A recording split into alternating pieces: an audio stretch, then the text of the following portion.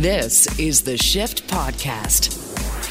Today on the Shift Daily Podcast, Stepan Berko, Advocacy Manager with DeJure Foundation, gives us a first-hand look at Ukraine's capital, Kyiv. So make sure you check that out. Also, Canada's bee populations are plummeting for fascinating, concerning reasons. Paul Kelly is a University of Guelph researcher, and he helps us understand why bee populations are so volatile, why they're important, and what we can do to help out, plus some great dad jokes. Plus, are you okay with sharing? All of this and more on the Shift Daily Podcast. This is the Shift Podcast. Are you okay with pickleball? Pickleball. I remember the first time I saw an ad for it, and I thought it was a joke, like an April Fool's joke. And I found out it is a real thing. And I'm really disappointed it was not invented when I was in like elementary school. Like it wasn't around, like it wasn't a thing that I realized until I was older. It seems like a really fun sport that really anybody can play. So in that regard, yeah, absolutely. I'm okay with it. So it's newer. Okay. Because I just started hearing about it too, but I just figured it was because my mom, she's in this plus 55 community called the Villages in Florida. So ever since she's moved there, when she talks to me, she's all like, oh yeah, after this, I'm going out to shoot around to golf, and then maybe tonight we'll play some pickleball.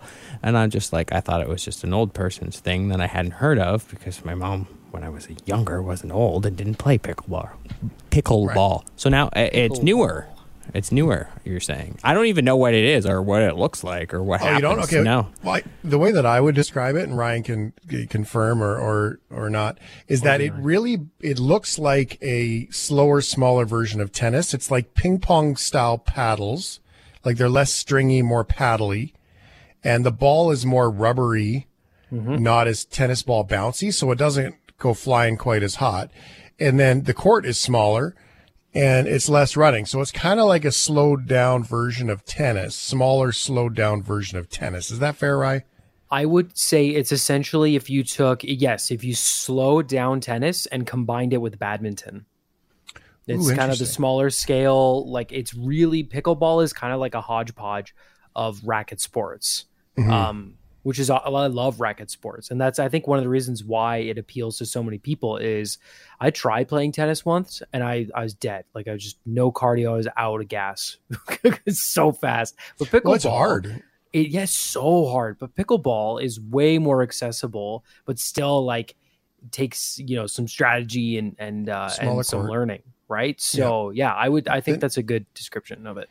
Yeah. The net's more like a tennis net though. It's not up in the air like badminton net. Exactly. So my mom and dad, my mom was playing pickleball. They would go on their snowbird camping trips and they would go play pickleball in the daytime. And that's where I heard of it. So I always thought it was like, oh, it's old people. Look at the pickleball. The pickleball place closes at 4:30, and happy hour starts kind of thing. And, late night pickleball happens at 5:30 kind of thing. Yeah. And so, but now there's some pickleball courts starting to pop up in town. And you see young families playing and old folks playing with the kids. And I don't know, that's pretty cool. Give it a go. So it does combine all kinds of different racket sports. It was invented in 1965 as a children's backyard game in Bainbridge Island, Washington. In 2022, pickleball was adopted as the official state sport of Washington as well. But like most racket sports, the pickleball makes a noise when it hits the racket, a very loud noise. And residents in Philadelphia want a pickleball court to be dismantled because they can't stand the sound of the ball. I wake up, I hear it. I walk down the steps, I hear it. I open the back door to let the dog out, you hear it. One of the hottest recreational sports in the country right now happens to be one of the loudest. Like a pop, pop, pop, and it feels like it's right in our house. Just ask the residents of the 8100 block of Ardley Street in Chestnut Hill. Their homes sit just feet away from the pickleball courts at the Water Tower Recreational Center run by the city. Since the pandemic, the courts have become a popular place. It appeals to a wide range of people. There's people playing with knee replacements, hip replacements. It's hard to deny the popularity of pickleball. Men, women, young and old have taken up the game, but also players admit it's hard. I get it. At the same time, that's what recreation's supposed to be for. So trying to find somewhere in the middle. I think there's some validity to it. I mean, it is noisier than tennis. And I think dialogue between the players and the residents is important. The noise issue was at the center of a packed public meeting, some residents demanding changes. Some suggested softer balls and paddles and cutting the court's hours. Some just wanted shut down altogether. You need to stop this immediately. If not, they're planning a lawsuit against the city for breaking its own noise ordinance. 8-9 months a year, you can't open your windows. Did you ever try and live someplace where you can't open your windows with the racket? That's how loud it is. Oh, God. Oh, dear. Hashtag first world problems, dude. Like, really? Oh, man. That'd be like complaining because you lived on a golf course and you hear the clink. Clink, yeah. Or like the people here in town who move into the condos right beside the SkyTrain, and then they're like, "The SkyTrain is loud." It's like, well, then maybe not. That's crazy. Move into that particular condo. That's from Fox 29, by the way. That angry man, fun fact you just heard, is named Joe O'Donnell. Oh, and look at these couple of angry O'Donnells here on the radio. The O'Donnells they're complainers. The city of Philadelphia said it will open more pickleball courts at a recreation center in Mount Airy, which would help alleviate the noise problem by distributing the pickleballers, I guess. Are you okay with sharing? Are you okay with sharing? Because it's good to share, I would say. Yeah, I like getting things, off my chest. I like to just vent and be open. So I feel like it's kind of like a relief, and yeah, it's a good feeling. Spread the wealth. I like that. Mm-hmm. But I think you're talking about two different kinds of sharing there. You're talking about. I probably should have specified that this was more about like sharing things about yourself in the "Are You Okay" script arena there. But if you want to talk about like sharing fries, I'm not okay with that. They're my fries. Don't take any. Oh, wow. See? Well, not if you don't ask. If you don't ask, I will stab you in the hand with a fork. Well, that's not sharing. Warranted. That's stealing. If you don't ask, that's just straight up stealing. It is. Sharing is like, hey, do you want some of my fries? I'm willing to share some with you. Or you look need hungry. to share more. I mean, knowledge is useless unless you share it, right? Mm-hmm. Like all of the knowledge that you have is quite useless until you share it with somebody. I mean, it might stop you from stubbing your toe on a coffee table, but aside from that, it's quite useless. So knowledge needs to be shared. So to your point, Ryan, about sharing things about yourself, I think that's important that you do. Now, would you consider yourself, yes or no, Ryan and Brendan, an open person, open to sharing details of your life if you walk into a group with strangers and you're like, hello, I'm Brendan. How are you today? Ryan, are you open to sharing? Yeah, I'm a pretty open guy. Yeah. Mm-hmm. Brendan? No, for me, it's selected. It's very selected. A group of strangers? No. I'm very open with the people. What if they ask, though? If someone asks you questions, will you answer them? It depends what they ask, to be honest. Like, if they ask me something where I'm like, I'm just going to, like, where I don't want to answer, I'll just be like, no, I'm not going to tell you that right now until we get to know each other. Yeah, and I will do that. I will not lie. I will say, actually, thanks for asking. That's not something I like to talk about. Right. I don't like to do the BS answer. Right. I think that matters. But yeah, if somebody asks me, I will. Well, there was an interview that happened in the sports world with a UFC fighter by the name of Joel Bauman. He is very much an open person, at least based on this interview. Some might say he's too open, with strangers sharing things that are going on in his life. In a post-fight interview after knocking out Reese Forrest in their middleweight bout at Burt Ogden Arena in Texas, this is what he shared about his experience around the fight. Last fight, I was tired. I was exhausted. I'm about to launch this NFT that's going to change the fight game. And I put in 30 all-nighters before that fight. I had herpes before that fight, 2 outbreaks in the span of a week. I'm here. I'm healthy. Let's go. Whatever. Oh. Ooh. See, why do you want to share that? I mean, does adrenaline make you do that? It's got to be adrenaline. I mean, it's good practice if you have herpes to disclose that to your partner. Maybe not the entire sports world, and now maybe not Canada. The ring announcer. Yeah, it has to be the adrenaline. Like, remove the filter. He's revved up. He won. He doesn't care. Yeah. That has to be the motivation for sharing that. Wow. Can we hear that one more time, please? Yeah, please. That's weird.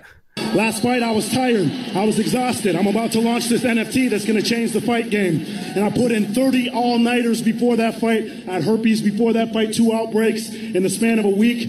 I'm here. I'm healthy. Let's go. Whatever. Is it weird that the NFT thing made me cringe more than herpes? That's probably weird. Yeah, I don't know. I was thinking the 30 all-nighters and the herpes are probably related. It's got to be. Yeah. I was thinking it was a UFC fight, and if they're grappling around in the ground, wouldn't you want to let the other fighter know? That too. The hygiene. I mean, man. Well, I hope they knew that. They do now. Bauman's post-fight interview has accumulated nearly 1 million views on social media. After seeing the clip, Bauman's last opponent, Rem, to weigh in on it, and that's the end of the story. So there you go. That kind of sharing. I mean, hey, I admire your willingness to own your stuff, right? Like, just throw it out there. There's no apologies. This is who that dude is. Good for you. I don't know, man. That seems like a lot for me. That's a pretty personal thing to share. Even the NFT thing seemed like a lot for me. Let alone the herpes thing. But hey, if that's your jam and you want to, I admire the fact that he just owned it. That's kind of cool. Okay. This is the Shift Podcast. Stepan Berko is here with us. Stepan, how are you? I'm okay, Shane. Nice hearing you. It's nice to hear you, too. Just so you know, there seems to be just a little bit of a delay on our connection. That'll probably get a little better as time goes on, but we'll be patient with walking on each other. If that's the case, then with our voices, that's no big deal. We'll figure it out. How are you? It's been a few days since we've chatted, Stepan. How are things in Lviv for you? Our situation in Lviv is pretty much the same as during recent weeks. So we fortunately didn't have any missile hits, but from time to time we have air sirens, and that's pretty much it. I had an opportunity to go and visit Kyiv and my house, so I can also tell you what was going on there. So tell me about that, please, because my understanding is that your office was originally located in Kyiv, and then now through the course of the war, you and your colleagues have scattered about Ukraine. Does that make you nervous before we get there? Can we talk about the Stepan Berko human side here when you're going to Kyiv the first time and you're going to see your home, you're going to see your old life after 3 months? That must have been, were you nervous or were you excited or what was going through you? Yeah, I was both nervous and excited. I took a train and it took me like 8.5 hours, like 3 hours longer than usually. And, I all the people who were on the train, there were people who were coming back to their homes. And when we were about to approach Kyiv, everybody was, looking through the windows and trying to see what's going on with their hometown.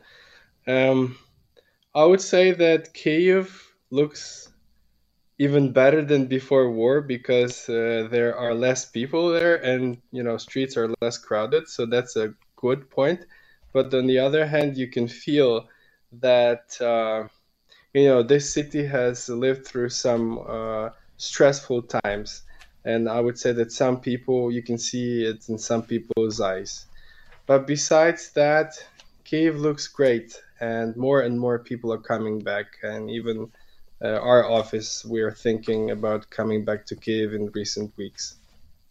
So most people don't understand when the conversation around the Russian troops invading Ukraine and how close Russia came. And I think one of the assumptions, unless you've spent time with the map, is that Russia is, for the most part, to the east of Ukraine, I guess, in that sort of one, that the Dnipro and Donetsk. I mean, it's to the north and to the east, but troops came from the west, from Belarus to the west in around Kiev, and they got to Irpin, which is like right on the outskirts of Kiev. It's a an urban center just outside, right? So, I mean, Russian troops came really close. Do most people? I think most people don't understand how close Russia came to Kyiv before they got pushed back. Yeah, you're right, Shane. And actually, there were some troops inside Kyiv, and there were fights in the city because some of the Russian I don't know how they call these better equipped troops. They entered the city, and some of them were already inside waiting for the Russian invasion. So a friend of mine who lives not far from the downtown, he told me that the first 3 days of the invasion, it was horrible because right near his apartment buildings, there were street fights with heavy shelling. So I would say it's not that Russians came close to city; they were in the city, but fortunately they didn't manage to, overwhelm our troops and get inside with all their strength. So it's been 3 months, Stepan, since you left Kyiv. You've been in Lviv. Your family is out of Ukraine. I mean, all of these things have gone on for a very, very long time. You go home to your place in Kyiv. Did you get to see anybody special, neighbors, friends? Did you it's been 3 months is a long time, let alone, I mean, even if it was a 3-month sabbatical where you went away to work, Stepan, I mean, not including the war part, I think we can all relate to how long 3 months is. Were you surprised? Was anybody, personally, did you get to run into any neighbors or anybody like that that's doing the same and returning? Oh, yes, I've spent 4 days in Kyiv, and I've planned each of these days to visit some friends or neighbors of mine. So I had a pretty, busy time there. And it was, like meeting someone from your previous life before war. And I would say that there was only one topic on our minds, and when we were talking is the war, how the city has changed, and how in fact we like this city and love this city, because when you live in your home, in your town, and it's just daily routine, you often don't see how beautiful the buildings are, or the places you go to, you like the coffee you like to drink.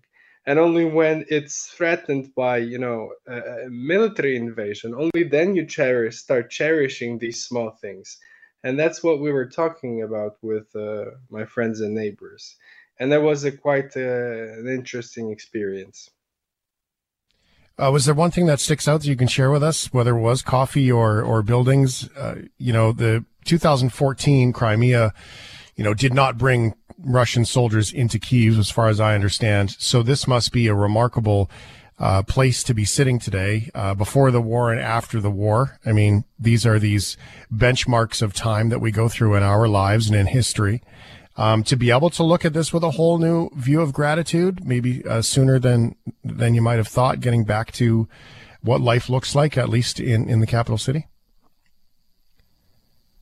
Yeah, I mean, you still can feel the war in the city, because there are so many trenches all over the city. Like every bridge, every railway crossing, or every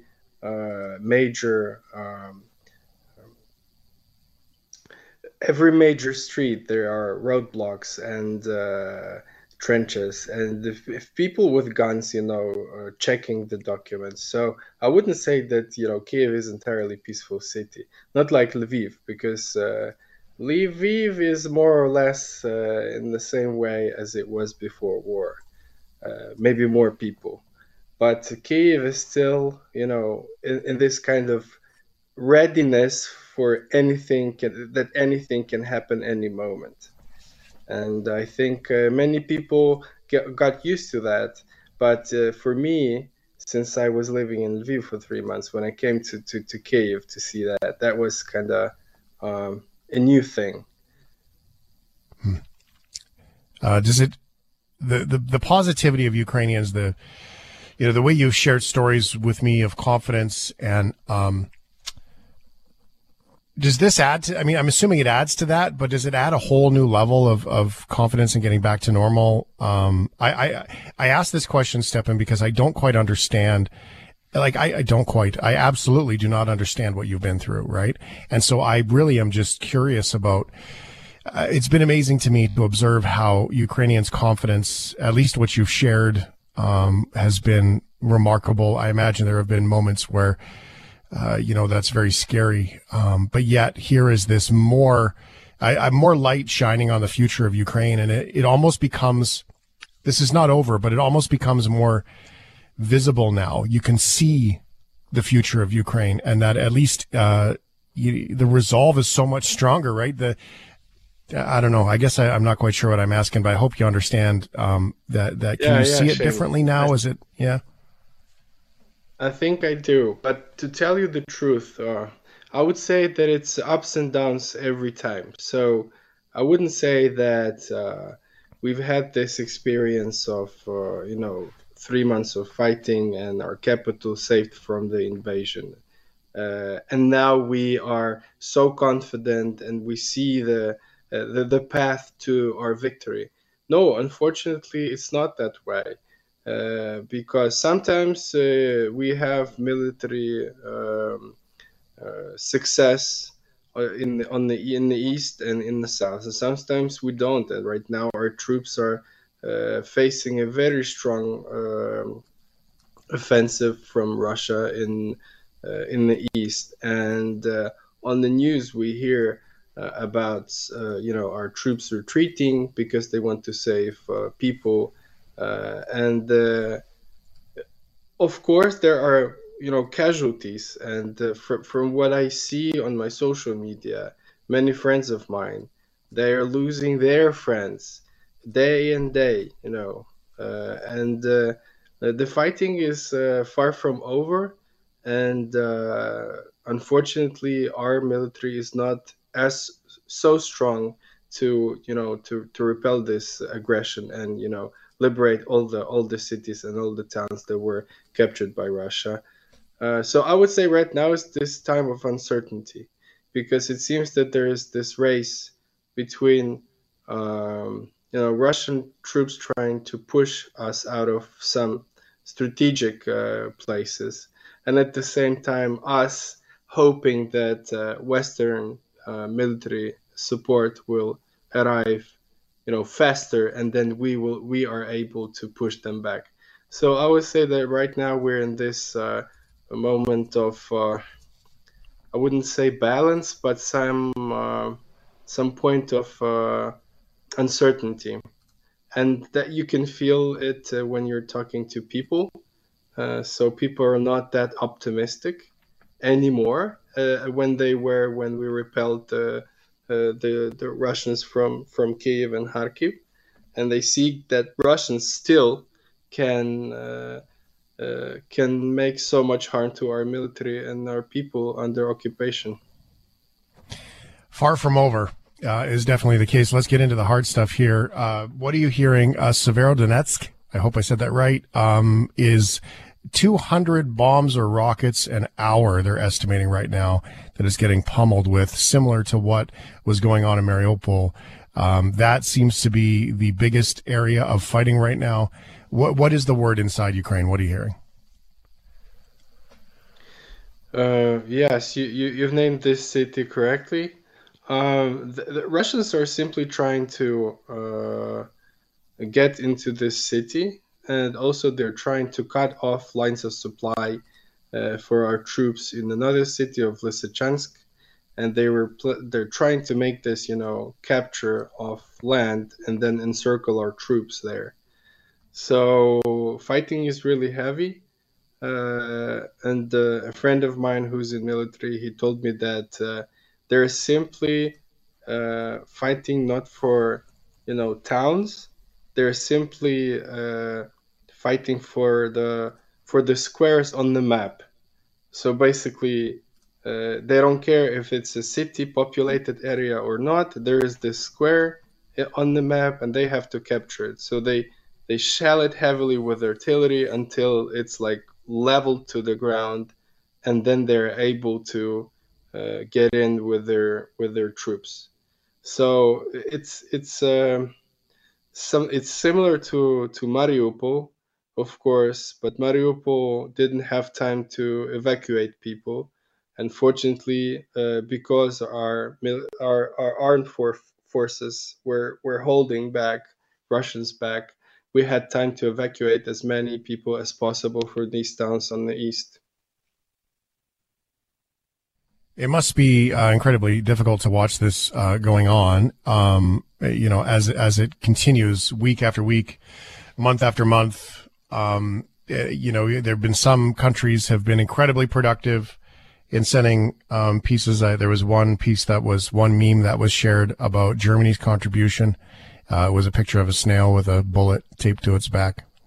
What are you seeing from that perspective? I mean, you're a policymaker, you're an advocate. I mean, your background in law, from your professional lens, what do you see here that we need to know as Canadians that's going on that we might not know?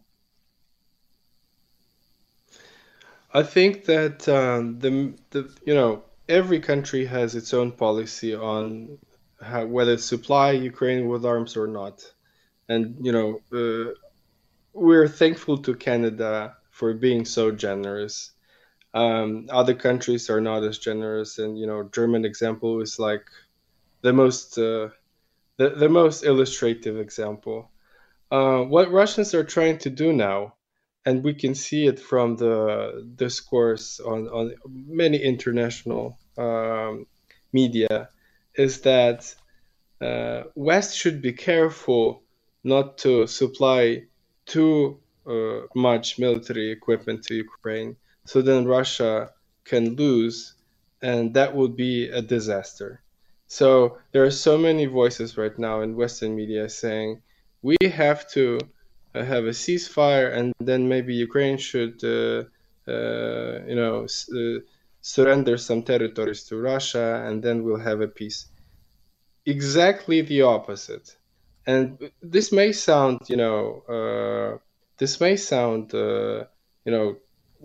like a working scenario, but this is exactly what makes Russia go forward with their plans of occupying neighboring countries. Russia got Crimea in 2014 and wasn't punished for it whatsoever. The sanctions that were imposed by the West were like nothing, and that's what gave them the idea that they can go forward and do something next.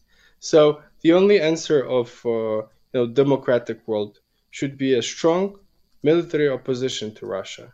And since NATO and other countries are not willing to fight themselves, it's their obligation to supply us with enough weapons, then we can fight Russians back. And that then, Latvians and Lithuanians and Estonians and Poles don't have to fight Russia in like a year or two.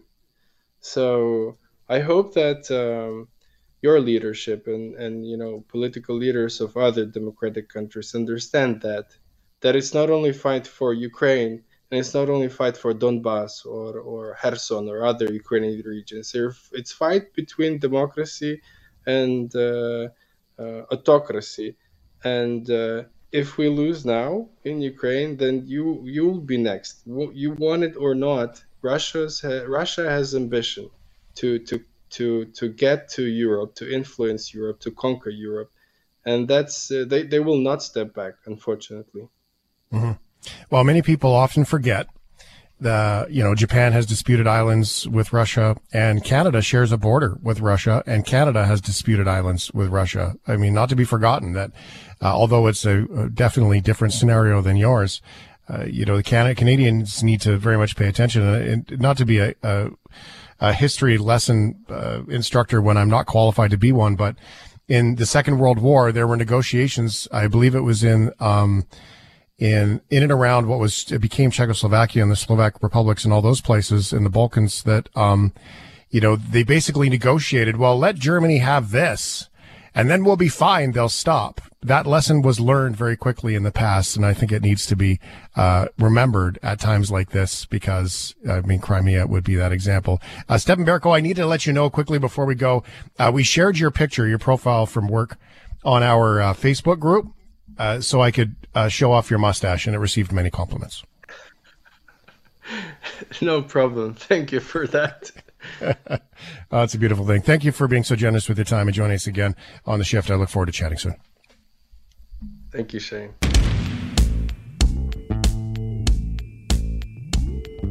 This is The Shift Podcast. Wow. The bees matter, man. Gotta love the bees. I love the bumblebees, right? I don't even know if it's true. Maybe Paul Kelly can help us understand this question.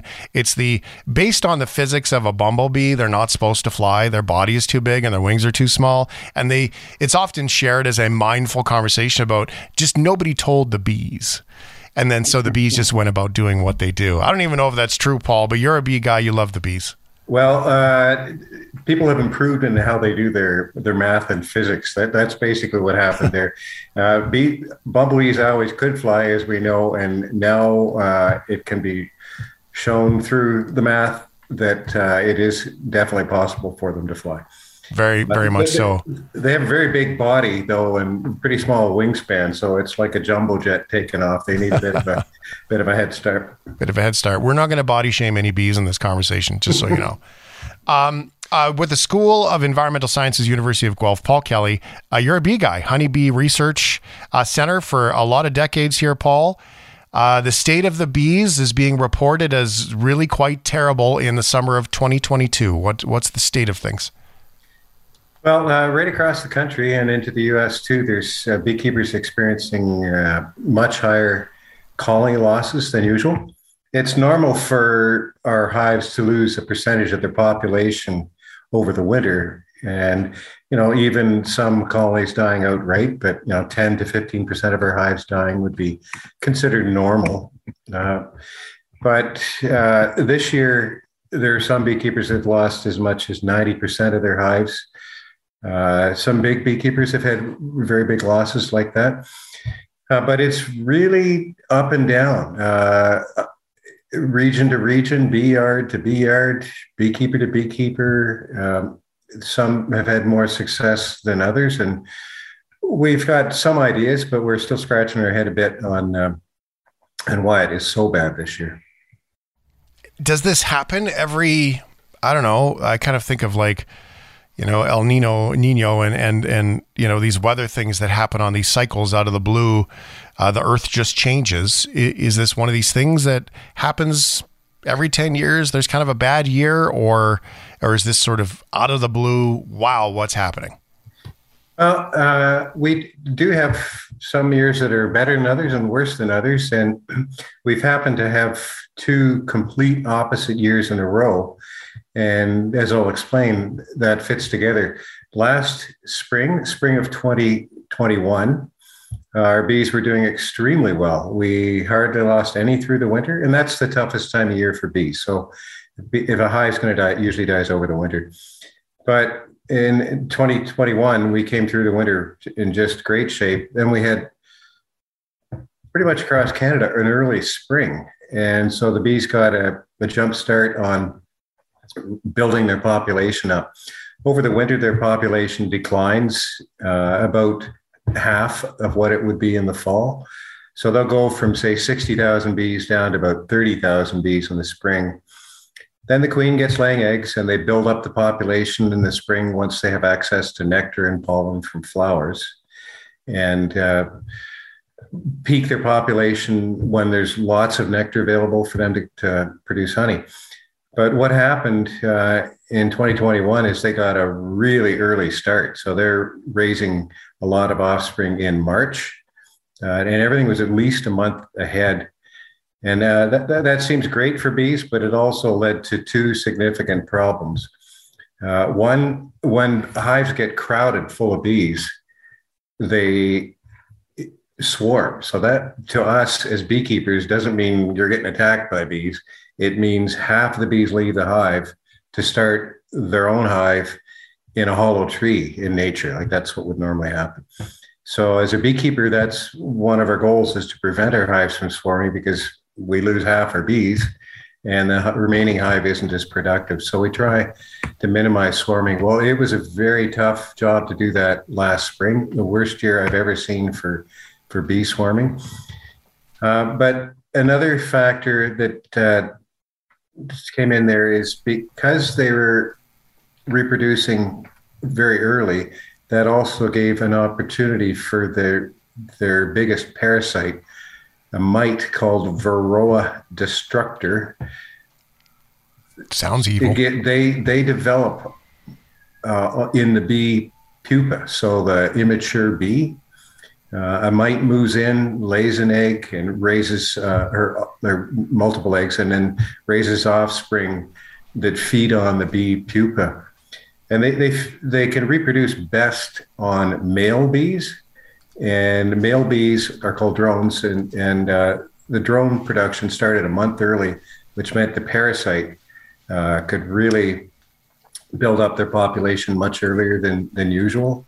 And so that's one of the main contributors to the colony loss this year, because that by the end of the last summer, the mite level was high enough that it was damaging the worker bees that we hope would be the ones to live through the winter.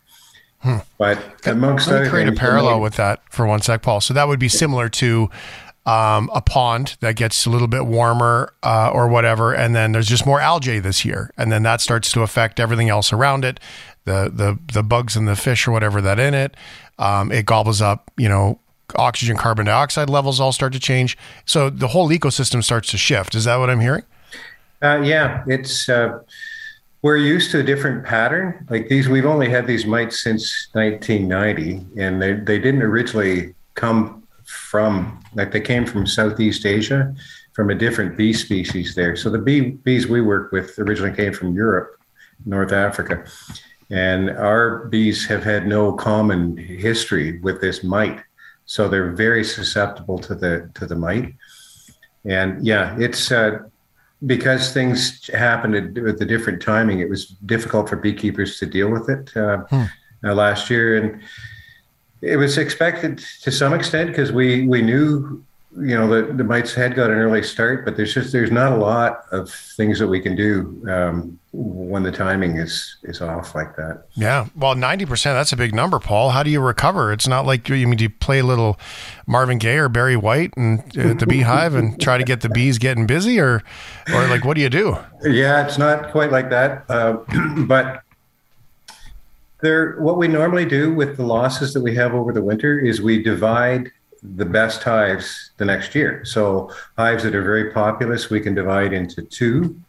And of course, there's only one queen. So one of those, half of that division needs a queen, which we can raise ourselves or purchase. Some of those are imported from other countries even. But that way we can rebuild the number of colonies that we had going into winter. We always expect some losses, but when you have up to 90% losses, there's no way you can recover from the 10% that are left. Right. So those beekeepers will have to be purchasing bees from other beekeepers. And there's a lot going on that way right now. Beekeepers helping each other. Those that have done okay, like nobody did great, but those that have done okay are helping other beekeepers by supplying them with bees. And in some cases, even loaning them bees for really to get going again. So I've done a little bit of reading in advance of this and read that, places like Europe with bees, and Ukraine, for example, is a place of, bees. Sunflowers are so popular there, and obviously it is a agricultural wonderland when it comes to all things that grow out of the ground. So, all of the impact of all of these things must be impacting availability and access to some of this stuff, or is that just so well diversified around the world, around Europe, that is still access to bees? Well, I don't like the beekeeping in Ukraine is huge. It's very they're very big. They're great beekeepers there. Really productive location in terms of plants that they grow, as you've mentioned. So I don't know how they're managing to keep going with bees, but we even import some stock from the Ukraine. That's happening for the first time this year. So that will help some of those Ukrainian beekeepers. Some of them have come over here to work for Canadian beekeepers too. Interesting. Given what's happening in their home country there. So it's funny how there's bee connections throughout the world, where it's an activity that's pretty similar from one part of the world to the other. So we all relate well to each other. What's the point? I mean, we all know the canary in the coal mine, ecosystem of the bee when it comes to all things bees in the world. I mean, so obviously maintaining ecosystems matters. Is it the trade of honey? Is it, what is it for those who don't know? And I think I'm one of those people. Why is this such big business? And what's the point of all of it? Well, honeybees, as I've mentioned, originated in Europe and North Africa. There are 10 different species of honeybees, but none of them were from North or South America. There's over 20,000 species of bees on the planet. So there's more species of bees than there are reptiles, amphibians, birds, all put together. There's a lot of different species of bees, and they all co-evolved with the flowers that grow in their region. So they're very specific to what plants they're working on. Honeybees are a bit more of a generalist. They can work on a variety of different plants. And where they originate, they're really important for food production. So pollinating fruit trees. But it's a good chunk of the food that we eat. About a third of the food that we eat benefits from bee pollination. So fruits, seeds, nuts, berries, vegetables. Many of them require bee pollination, and honeybees are the most important pollinator for those food crops. So they're really kept mostly for agricultural purposes, for the production of high products, including honey, and for the pollination of the food crops that require that pollination. So if Paul, I've got a great business idea for you and me. We're going to go buy an orchard. We're going to Oliver, BC. We're going to buy ourselves a beautiful orchard, and we're going to grow apples. This orchard's been producing okay, but we need it to produce more. What's the first thing we do? Well, we need to look at getting our own staff of bees so we can make sure that our pollination is efficient. Is that the kind of agriculture we're talking about? Well, yeah, but for the most part there. But the one thing is, as if there used to be farms did a bit of everything, right? There was mixed farms, maybe had a bit of orchard, some pigs, chickens, some bees, and so on. Right. We're much more specialized now. And so people that grow have orchards are, experts in orchards there, but they're not bee experts. So very few people that work in agriculture as primary producers also keep bees. The busy seasons overlap, and it generally doesn't work out very well for the farmer to keep their own bees. So beekeepers are paid for the service of moving their hives to that, for example, orchard. Wow. And then when the flowers are done blooming, the beekeeper can move those back out. And then those bees can go on to produce honey, or maybe they'll be moved to another crop to do pollination. Okay. Bad pun. Ready? I had no idea that the industry of bees was like Airbnb. Really, it's kind of what it is. It is like Airbnb. They're flying around doing their thing. Yeah, that could be our business idea, Paul. Airbnbs. I love it. So what do we need to know here? I mean, most of us, we hear stories of bees. You've been a bee guy your whole life, and what do we need to know to make sure that we pay attention to this? Is there anything that us lay people can do? Well, just about everything's affected by climate change, including bees. So that's a big picture thing that's tough for individuals to deal with. But we all need to be working together, and there's a lot that needs to be done politically to minimize extreme weather conditions. Our bees actually do pretty well in warm temperatures. So it's not the warming and it's so much the issue. It's unseasonable weather, wonky weather patterns where it's too cold when it should be warm or too warm when it should be cold. Bees require plants to work on. So the plants actually have to be in really good condition. So they need to get sun, they need to get moisture, have nutrients in the soil and so on. So we're kind of dependent on Mother Nature to provide the right conditions for the plants so that our bees can then thrive. But beyond that, some people choose to help bees by planting for bees and by allowing some spaces to naturalize. Planting in our gardens at home or can help bees. That mostly helps native bees because native bees work on individual flowers here and there, and that helps them thrive. Honeybees go to where there are masses of flowers. So they're really good in agricultural situations where there's large quantities of a single species of flower. On one flight, a honeybee only goes to one species of flower. So for example, dandelion, dandelion, dandelion, and then they go home and they find out they need slightly different nutrition or, have some other conditions happening in the hive. And on the next flight, they maybe go to apple, apple, apple, apple, apple. And that way they're carrying the right pollen to transfer from the male part of one flower to the female part of another flower. And that's basically flower sex. So bees have to step in the middle there and provide that service. They're flower pimps. You can say it. That's right. And also don't mix whiskey and tequila was really where that went for me. And this is why you're the expert and I'm not. Absolutely fascinating. This is cool. So let your flowers grow, really is what it is. And consider getting some stuff in the ground that, brings some flowers into the neighborhood. Why not? Yeah. One thing that people often don't consider is trees. Many trees all trees flower, basically, but many trees benefit honeybees and other pollinators, and they automatically mass flowers together because they're a big plant and they have a lot of flowers all in one spot there. And when you plant a tree, it's there for the long term, whereas gardens tend to need maintenance. Right. And you can't just plant some flowers and walk away and expect them to be growing in 10 years there. The exception to that, though, is if we allow spaces to naturalize.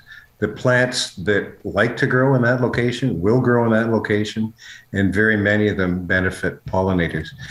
Here in Ontario, plants that are example of that are goldenrod, which blooms in the fall, sumac shrubs and trees, which bloom in the summertime. They'll just grow up naturally, and if we don't mow too much or spray too much. The vanity of today's garden must drive you crazy as an environmental sciences bee guy. It's sure pretty to have a nice garden, but the vanity around us being humans and sure is limiting on everyone who's living off that garden, eh? It is, and in some ways we've bred some flowers just for humans, and they no longer benefit pollinators at all. Bees don't visit some plants, but some of them can be pollinated by the wind as well. There's a lot of different pollination strategies plants have. The plants that pollinate by wind, those are the ones that people develop an allergy to. That pollen's blowing around in the wind. Right. It gets inside your nose, and then your nose is very much like the female part of a flower. It's kind of wet and sticky, and the pollen gets in there and it starts to fertilize your nose, or it tries to. Really, hey? And in doing that, chemicals get produced that you react to. And so it's kind of a frustrated pollen grain inside your nose. Isn't that interesting, right? I never thought of it from the flowers literally trying to grow inside your nose. That's kind of what's happening. Your background is really great. You started with a science project back in elementary school and stuck with it and fell in love with bees. In hindsight, is it just so natural for you? Just so you're just one of those lucky people that found it early and fell in love with the bees and the science of all this? Yeah, absolutely. I was really fortunate that way that when I started learning about bees, all these green lights just started flashing. Like I knew it was what I wanted to do with my life, and I have absolutely no regrets there at all. It's fascinating work.